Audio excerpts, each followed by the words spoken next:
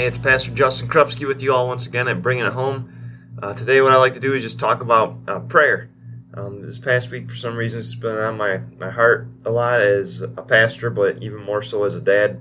I was just being reminded of our role in raising God's children and the children that He's called us to be stewards of, and that's to make disciples of them. To make disciples of them. And I was reminded that Jesus' disciples asked Him one day, Jesus, teach us how to pray. And certainly when we say we're making disciples of Jesus, and that's our task with our children. And so how do we teach our kids how to pray?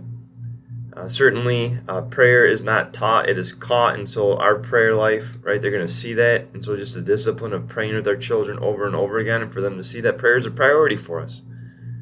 But even more than that, I think of how Jesus answered His disciples, and He answered them with what we call the Lord's Prayer. And just thinking about how we can teach it to our children, what we do with it at night. And maybe some of you have heard me talk about this before, but this is very real. And my personal relationship with God is something that my dad taught me. Actually, it was after college when he really taught me about this. But it's something I seek to teach my children. And every so often, we go through this little tool at night before we say the Lord's Prayer together. And the little tool is this is something that a reformer, Martin Luther, 500 years ago actually did in his catechism, where he's trying to empower the families to have God talk in their home. And he was trying to bring it home way back in the day. And he asked that question, what does this mean? After each petition in the Lord's Prayer, what does this mean?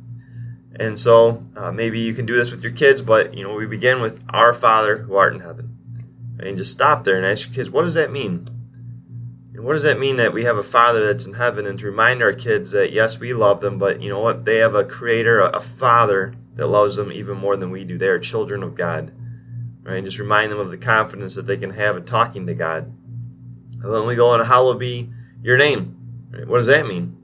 What I like to do with my kids and in my own personal relationship with God is use the alphabet and have some fun with that, and just say, what comes to mind when you think of the letter A of how to describe God, or names that God has given to Himself in the Bible, or that we've given to Him.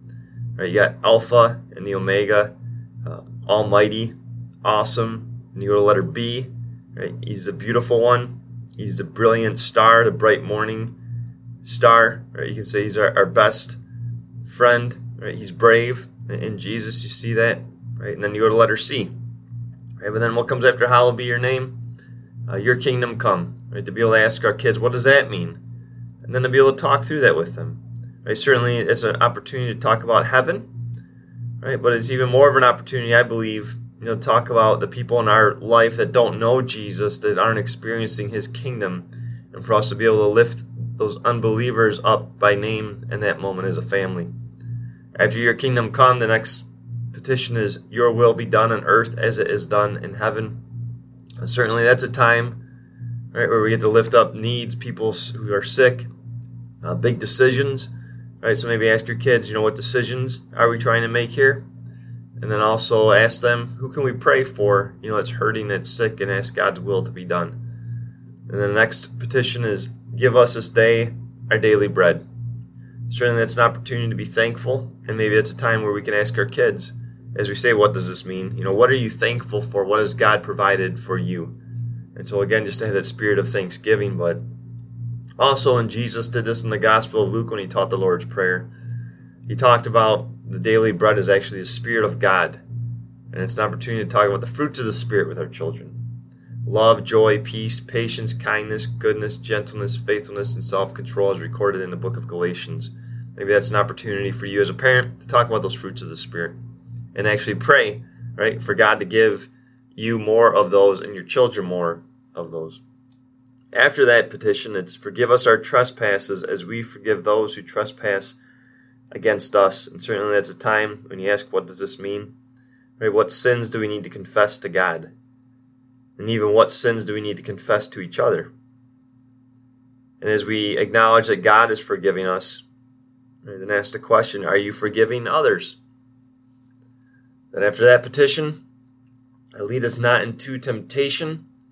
Right, that's certainly an opportunity to talk about how we can do a better job and reflect back on those trespasses. How can we fight against those or flee from those so it doesn't happen again?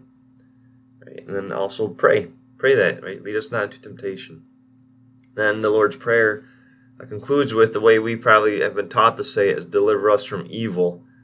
But certainly when you read the Gospel of Matthew, the translation in the Bible is deliver us from the evil one.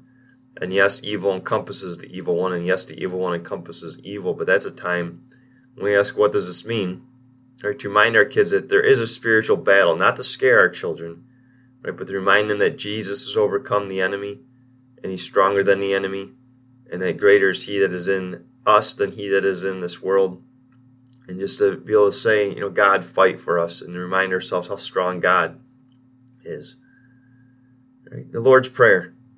That's what Jesus taught his disciples. There's power in that prayer. Jesus did warn us in the Gospel of Matthew to making that vain repetition, right? Empty words. And so certainly, if we choose to pray that with our kids and teach them that, which I definitely recommend, right, to be able to get them to think through the words, especially a lot of those petitions, children have no idea what it means. And so it's a good opportunity for us as parents to teach our kids how to pray and actually pray with them then. I want to end with this thought, and you've probably heard this said before, but a family that prays together, right, stays together. And certainly that's our desire, not that our kids are not going to leave our house someday, right, but that we're going to have a good relationship with them. That, yes, we're always their parents, and that changes through different stages in life and how we parent them, right, but we do desire, to have a loving relationship with them as they grow into adults and into parents someday. So may God bless you, and I pray that you bring this message home this week with your kids. Amen.